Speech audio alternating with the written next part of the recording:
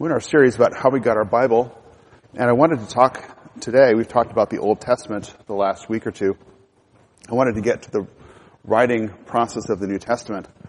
Before I do that, though, I was reminded this week of something I heard about some years ago. This is actually an article from 2015, and I'm sorry these pictures aren't very good.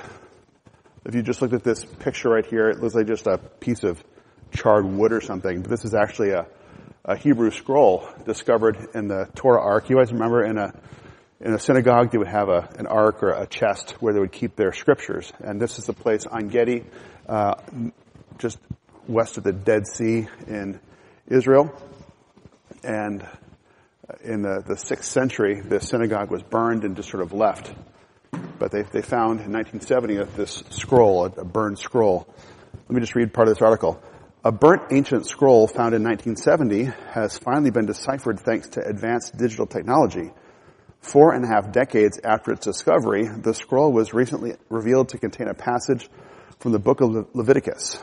Excavated from the Torah Ark of a Byzantine period synagogue at En Gedi in Israel, and this was 6th century, the scroll had been victim to a fire that raged through the entire village. The scroll is considered to be the oldest Hebrew Bible scroll discovered since the Dead Sea Scrolls.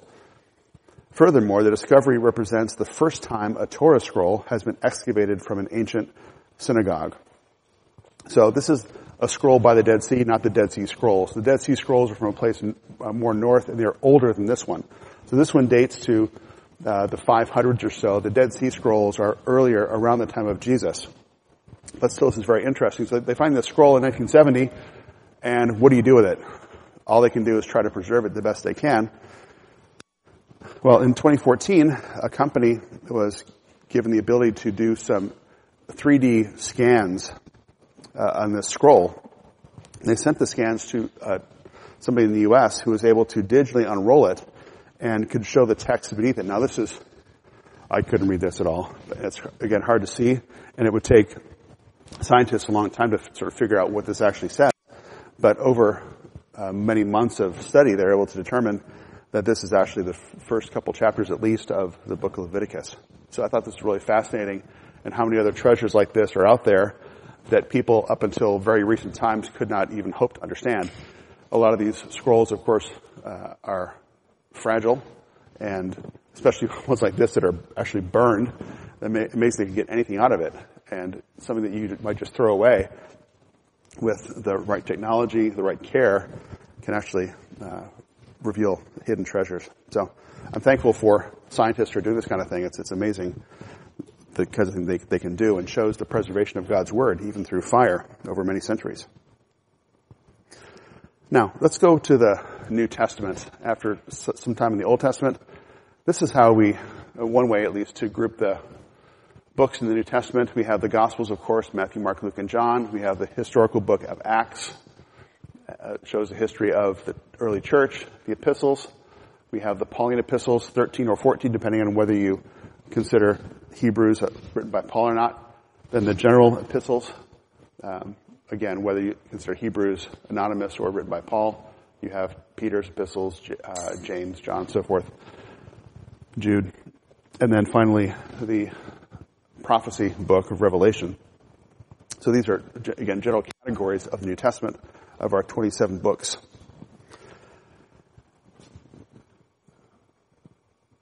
In the book of Revelation, we have, as the book was written, part of it is a description of John's visions as he writes them. Other times he said, just write this. So they're direct transcriptions of what John was told to write by Christ or by an angel and so forth.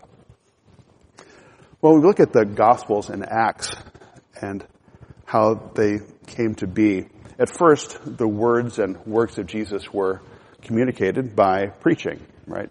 Somebody would go from place to place, and Paul, for example, with Peter, would go to a city and preach Christ.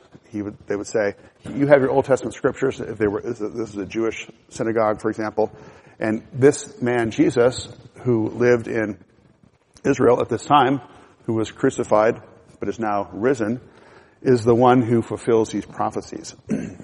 Let me just read you a somewhat lengthy quote from F.F. Bruce. He says this: until about the 60s of the 1st century A.D., the need for written gospels does not appear to have risen. So long as the eyewitnesses of the great salvation-bringing events were alive to tell the tale, it was not so necessary to have a formal written record. But the apostles were not going to live on earth forever, and it was obviously desirable that their message should be preserved after they had gone.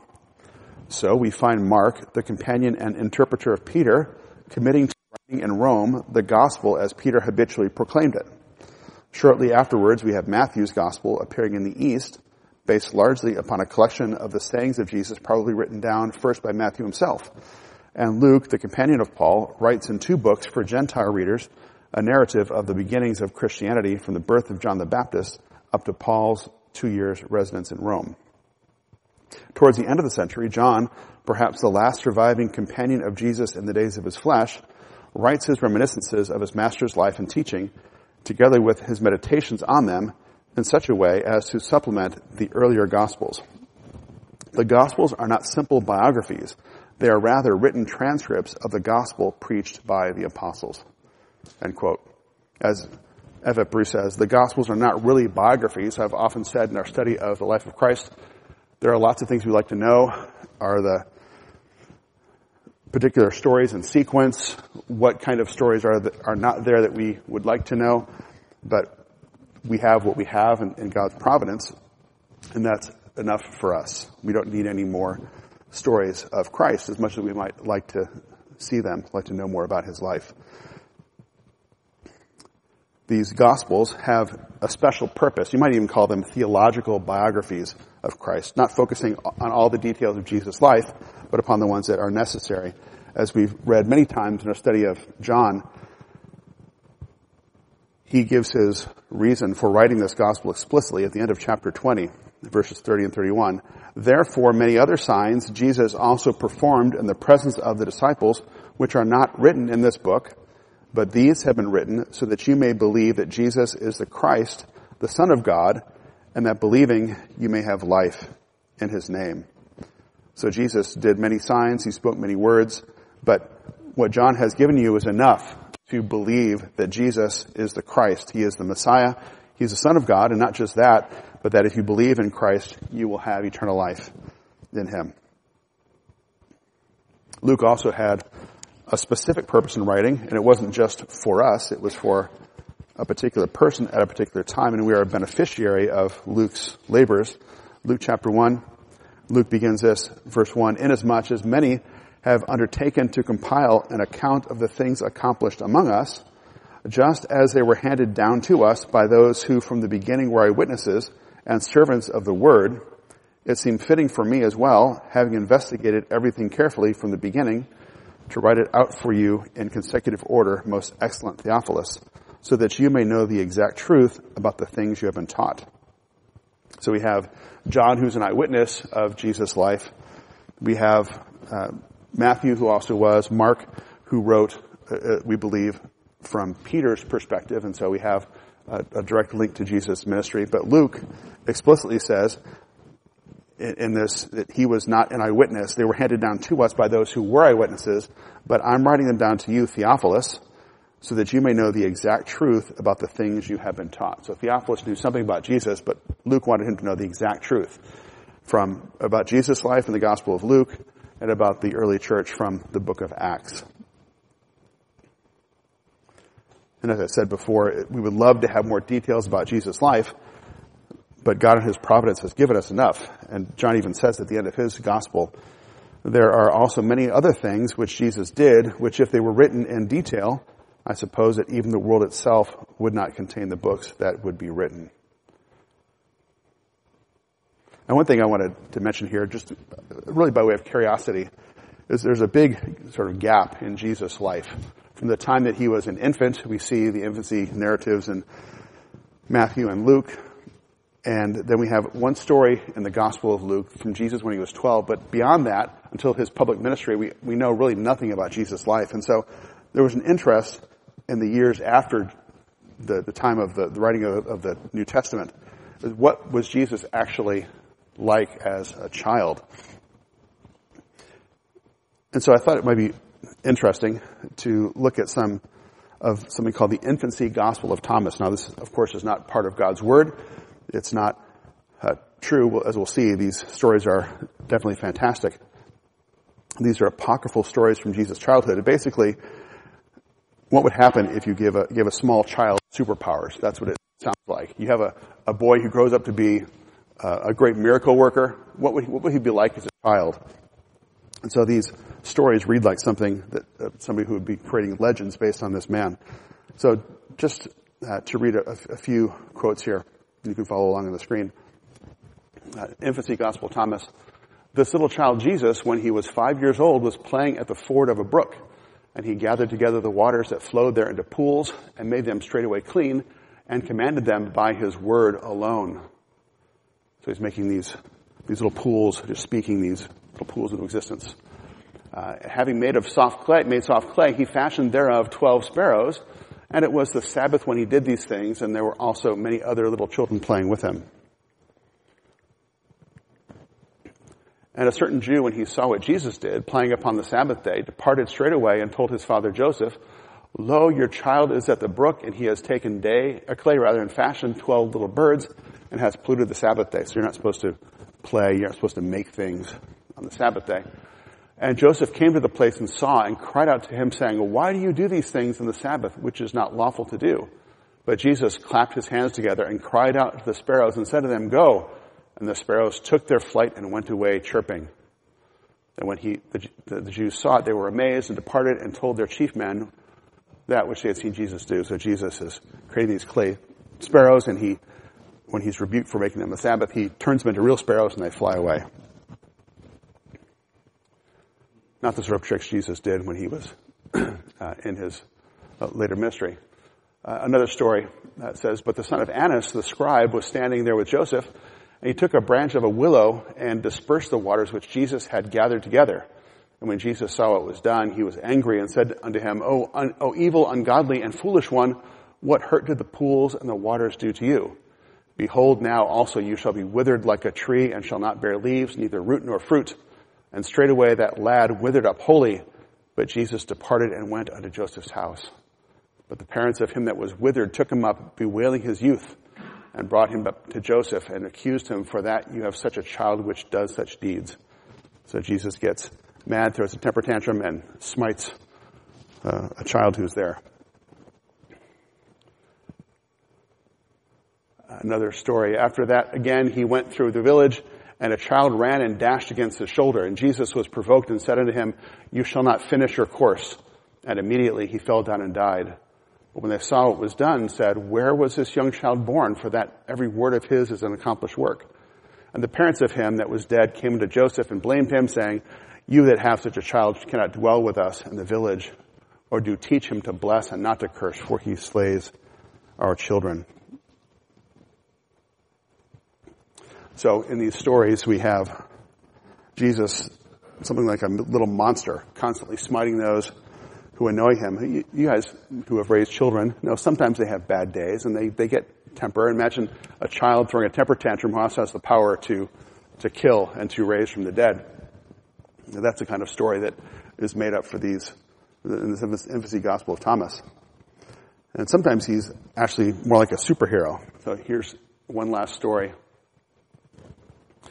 Now, after certain days, Jesus was playing in the upper story of a certain house, and one of the young children that played with him fell down from the house and died. And the other children, when they saw it, fled, and Jesus remained alone. The parents of him that was dead came and accused him that he had cast him down. And Jesus said, I did not cast him down. But they reviled him still. Then Jesus leaped down from the roof and stood by the body of the child and cried with a loud voice and said, Zeno, so was his name called, arise and tell me, did I cast you down? And straightway he arose and said, Nay, Lord, you did not cast me down, but did raise me up. And when they saw it, they were amazed. And the parents of the child glorified God for the sign which had come to pass, and worshipped Jesus. So that's the kind of stories that came up after Jesus had gone to heaven in the centuries following the earthly life of Christ. What was his infancy like, his childhood like, this kind of stuff. It's really kind of crazy, but that's the kind of stuff that was circulating and people actually believed. In fact, there's a reference to this in the Quran where apparently some of these stories had made it to the knowledge of Muhammad, and so he would make reference to these stories about Jesus sort of being this this kind of unholy terror when he was a child. And he thought that was part of the true stories about who Jesus was. So a misapprehension of who Jesus was came to be because of these sorts of stories.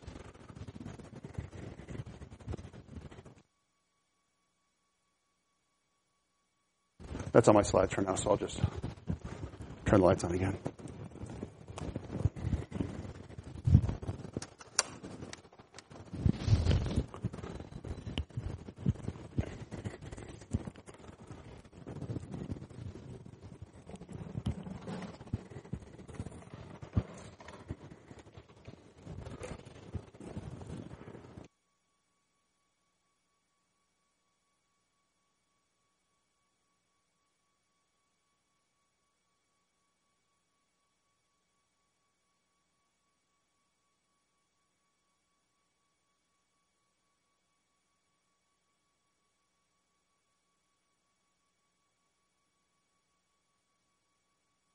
One, two, three. Am I now? Okay, sorry about that. Hard to remember where the mute button is. The sources of the Gospels, there are several of them. One is eyewitness accounts or oral traditions, and I mentioned that in Luke 1:2. Luke mentions these things that were handed down to us by those who from the beginning were eyewitnesses and servants of the Word. And even Acts 1 refers to this. It wasn't just the 12 who were eyewitnesses of much of Jesus' ministry. In fact, it says in Acts 1:22, therefore it is necessary, this is Peter speaking, that of the men who have accompanied us all the time that the Lord Jesus went in and out among us, beginning with the baptism of John until the day that he was taken up from us, one of these must become a witness with us of his resurrection.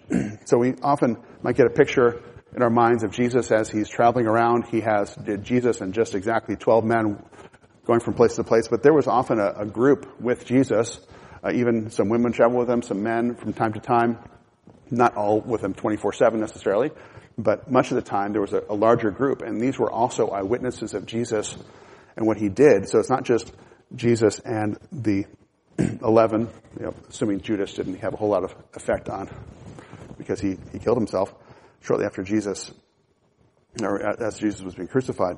We have the voices of the 12, but also the voices of others who had traveled with Jesus, who had seen his miracles, who had heard his words.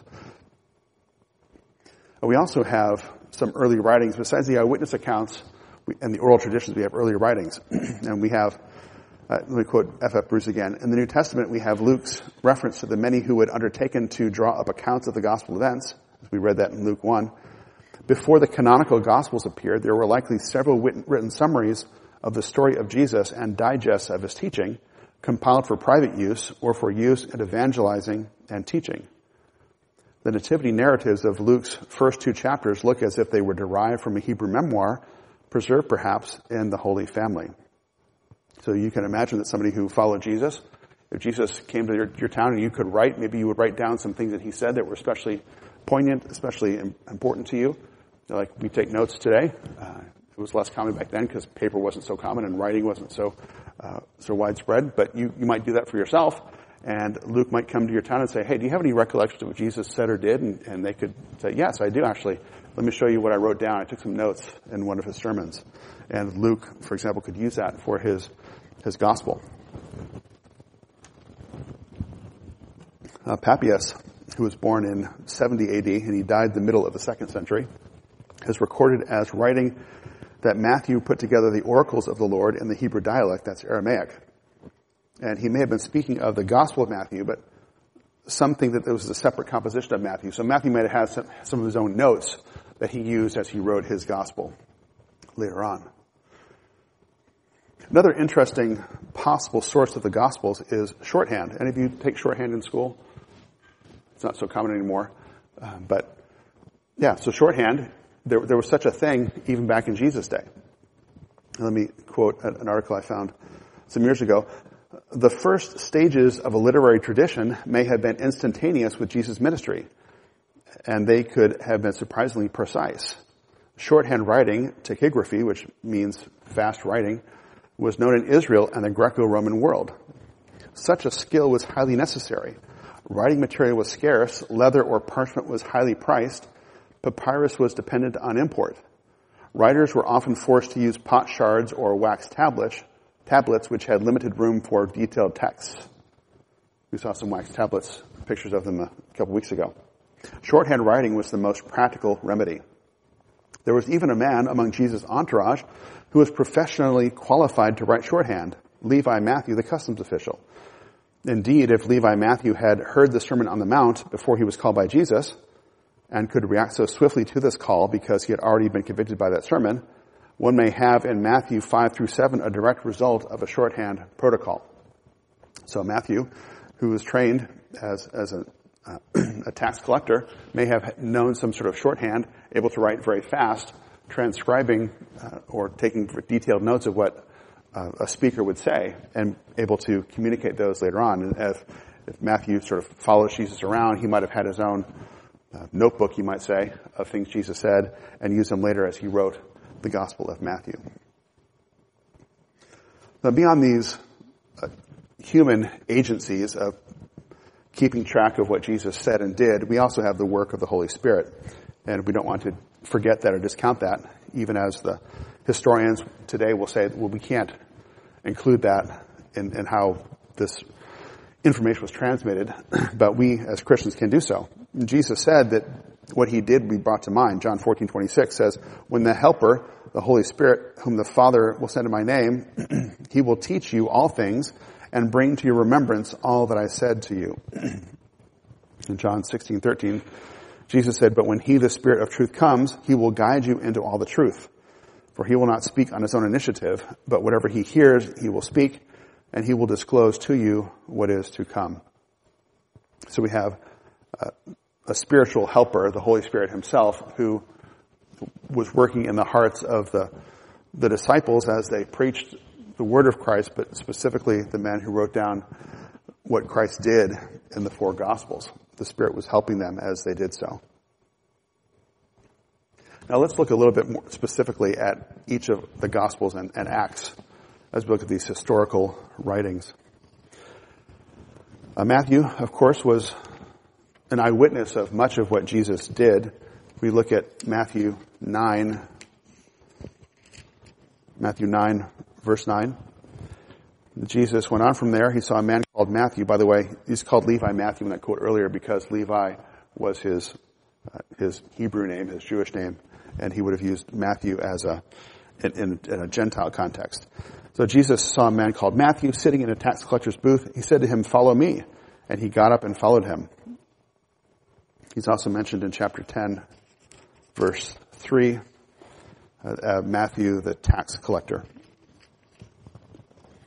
In fact, we know at least one case where Matthew was present in Matthew 9, just after Jesus calls Matthew. Matthew invites Jesus to have a meal with him and a lot of his friends to proclaim the gospel. As I referred to earlier, Matthew was said to have written a gospel among the Hebrews in their own dialect. Now, the Matthew we have today is written in Greek, but Matthew may well have written another version of the gospel beforehand in Aramaic so that the Jews would be able to read it more easily. But he later perhaps translated that or adapted it into a Greek edition for a wider audience. So more people could speak Greek than could speak Aramaic at this time. And some scholars think that Matthew was most likely written in Syrian Antioch, which is a Gentile city with a large Jewish population. So Matthew can write his gospel for a Jewish audience, but also give it to a broader Gentile audience in the East, and then that's where it was transmitted from that point. Now, Mark remember Mark's full name? You see it elsewhere? Yeah, John Mark. And he's mentioned in Acts 12. Look at the book of Acts for a moment. John Mark mentioned in Acts chapter 12, verse 12, when he realized this, that is, Peter is speaking here, he went to the house of Mary, the mother of John, who was also called Mark, and they were gathered together, many who were gathered together and were praying. So when Peter is released from prison, remember the story, it's easy to forget that the house where Peter went, and remember he knocked on the door and the servant girl came and they didn't believe he was there. That was actually John Mark's house in Jerusalem. So presumably Mark was there at this time. May have been a young man, but he was there, we expect.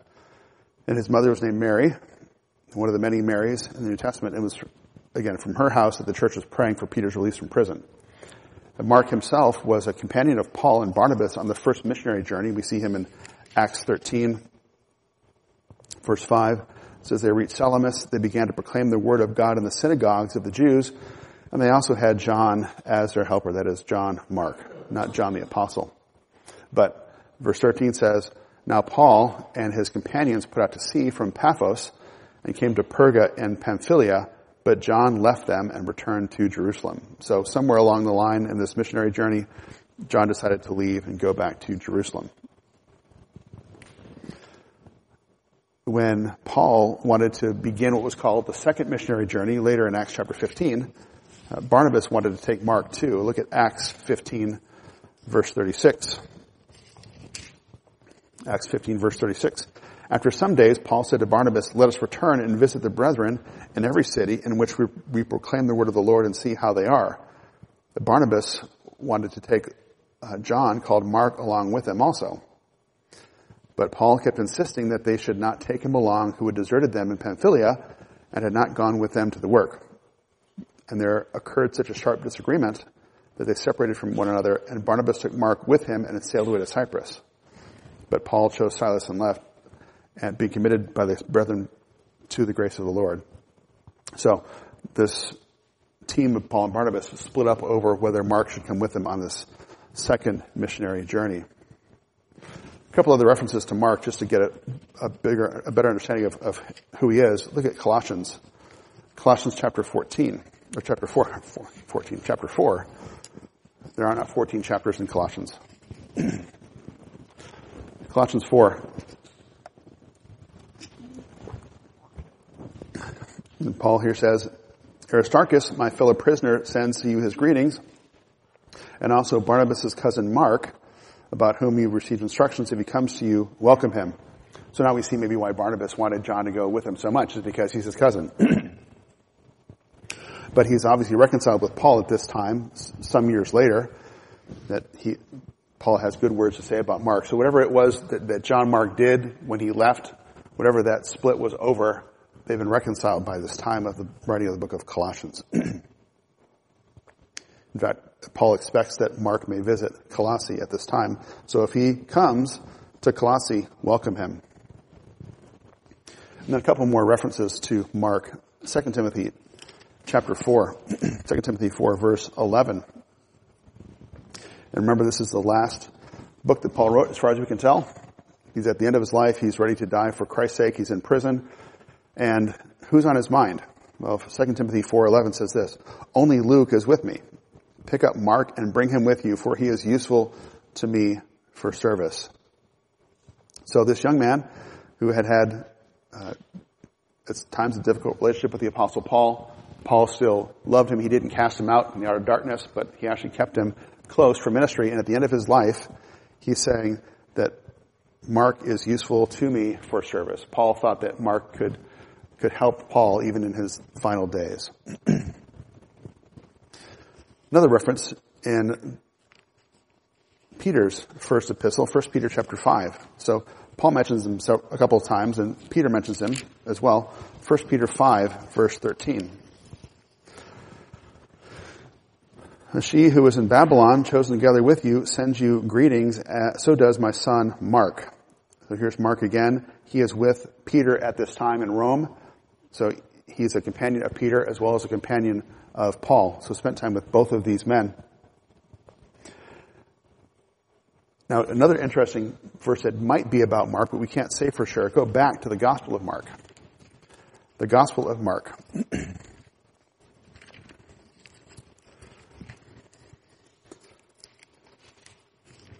A very sort of quick verse here. And we see in Mark 14, verse 51, this is after the disciples leave Jesus. It says, verse before, they all left him and fled as Jesus is arrested. Verse 51, a young man was following him, wearing nothing but a linen sheet over his naked body, and they seized him. But he pulled free of the linen sheet and escaped naked. Now, what's interesting is that this story only appears in the Gospel of Mark. And we know that Mark lived in Jerusalem, and he may well have followed Jesus and the disciples around as Jesus was going from place to place and as he was arrested. So this may be Mark putting himself, we can't say for sure, but maybe Mark puts the story in here because he's the one who knows it. He lived it. This is him, the young man. Again, we can't say for sure, but it's interesting to speculate whether this was actually John Mark who escaped arrest in Mark 14.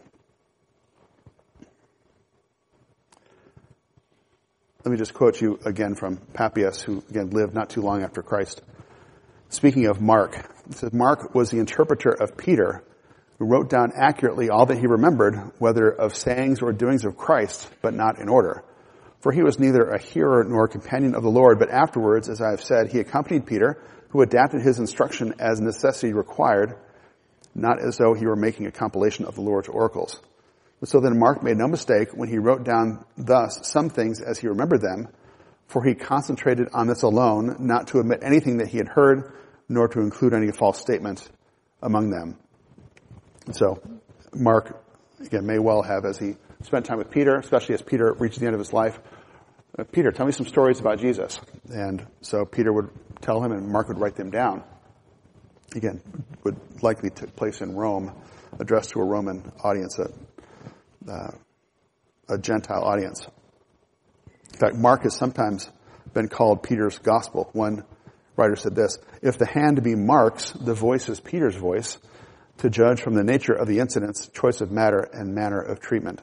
So we see Peter fairly prominent in Mark in different ways, and we've talked about those as we've gone through the life of Christ. We don't have time now to go through those, but anyway, we see a more emphasis on Peter in the Gospel of Mark in some cases. Now, let's move on to Luke. We don't have a whole lot of time. Luke and Acts. We already saw what Luke said in Luke chapter 1 about how he wrote his gospel. He also says something at the beginning of the book of Acts. The book of Acts. Its opening words. He says, the first account I composed, Theophilus, that is the Gospel of Luke, about all that Jesus began to do and teach until the day when he was taken up to heaven, after he had, by the Holy Spirit, given orders to the apostles whom he had chosen. So Luke, as we mentioned before, was a careful historian. He was not apparently an eyewitness to the life of Christ, but he did his research to make sure it was accurate. When it comes to the book of Acts, Luke, in fact, was a companion of Paul, and he may have written his gospel in association with Paul. Look just at one example, Acts 16. As you read the book of Acts, you may have seen this before, but next time you read the book of Acts, just look at when the writer, Luke, talks about Paul did this, they did that. And then you see some sections where it says, we did this. And so you see Luke himself weaving himself into this narrative because he is there for certain parts of Paul's ministry. So look at chapter 16, verse 10. When he had seen the vision, this what we call the Macedonian vision, immediately we sought to go into Macedonia, concluding that God had called us to preach the gospel to him. So just in verse 6, it says, they passed through the Phrygian and Galatian region, and they came to Mysia, and they came to Troas, and then a vision appears to Paul, and now suddenly verse 10, it's we. So where do you suppose Luke was in verse, when he meets up with Paul? Probably in Troas. But Paul goes around, they, and now it's we for a while, until at some points Paul separates himself from Luke for whatever reason. So Luke himself was an eyewitness of some portions of the book of Acts, and we see those sort of details as they go from place to place, and Luke seems to love writing about the sort of seagoing narratives, and they went from this place to this place, and how the wind carried them to certain places along the way. I also read so some of the stories, by the way, that Luke may have presented in the gospel, in the book of Acts rather, are those from Paul himself.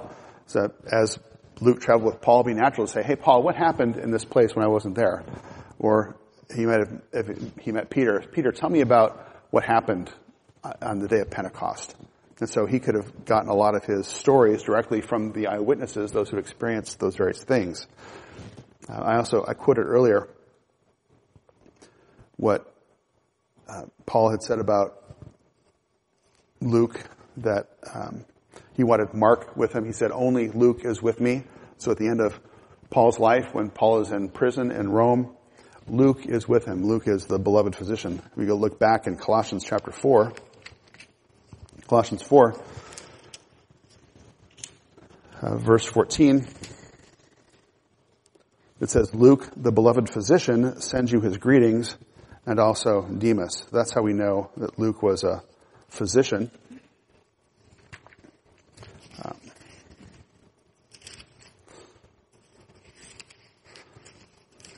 We also have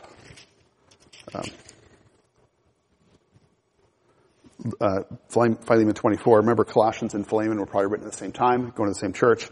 And he says, Epaphras greets you, as do Mark, Aristarchus, Demas, Luke, my fellow workers. So Luke was with Paul when Paul wrote to the church at Colossae.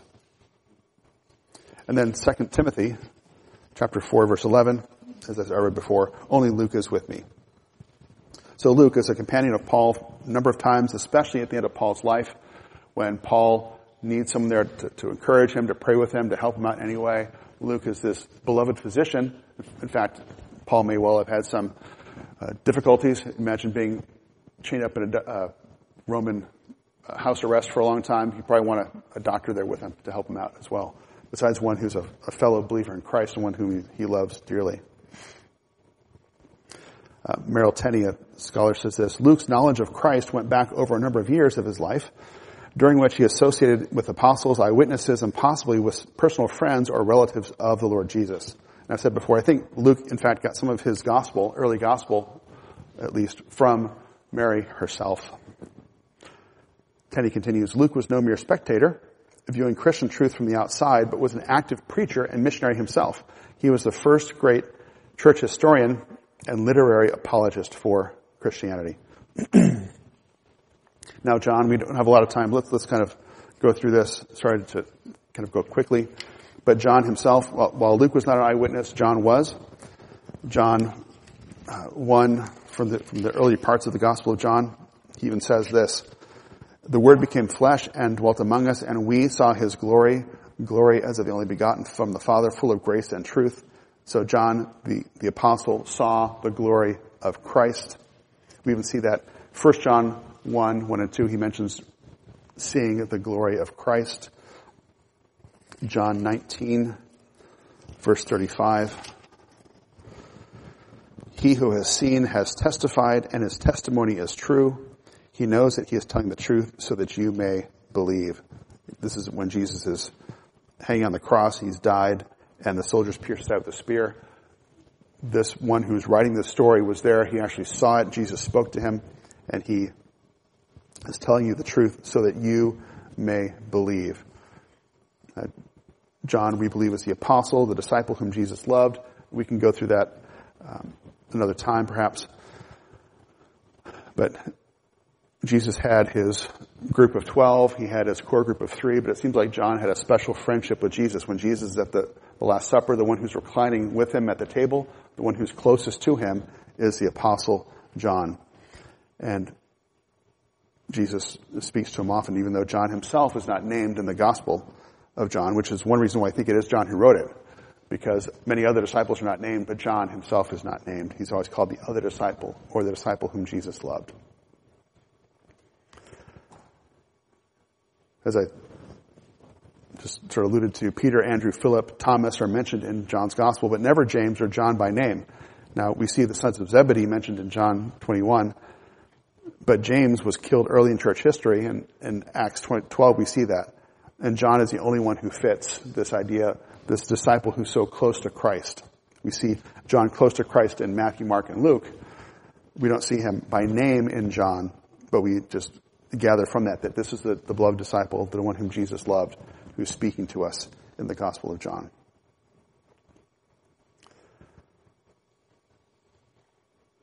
one church historian, Irenaeus, who lived around 130 to 200, he was a bishop of Lyon, heard Polycarp, who knew John, and testified that John, the disciple of the Lord, who had also leaned upon his breast, had himself published a gospel during his residence in Ephesus in Asia. So we have these 4 Gospels and Acts published at different times, different places, whether it be in the East, in, say, Syrian Antioch, or in the West, in Rome, or other places around. But God used these men to write down the stories of Christ, the words of Christ, and to preserve them for us today. Any quick questions before we wrap up? I know you get it really fast. This kind of stuff you could pack into a whole semester in college if you wanted to. All right, let's close in prayer. Father, we thank you for the faithfulness of these men in centuries past to write down the words of Christ, the works of Christ in a way that we can have even today. Thank you for the beauties of Christ we see in the Gospels, for the glorious work of the Holy Spirit we see in the book of Acts, for the rest of the New Testament, and even the rest of your scriptures. You have given it to us and preserved it for us in a remarkable, miraculous way. We can't thank you enough, but help us as we understand these things about your word that would increase our love for it. If it's so important for you to preserve over all these years, to speak it, how important is it for us in our day to grasp hold of it, understand it, and love it with all our hearts, and learn all we can about how you'd have us live and how we can love Christ better. We pray these things in his name. Amen.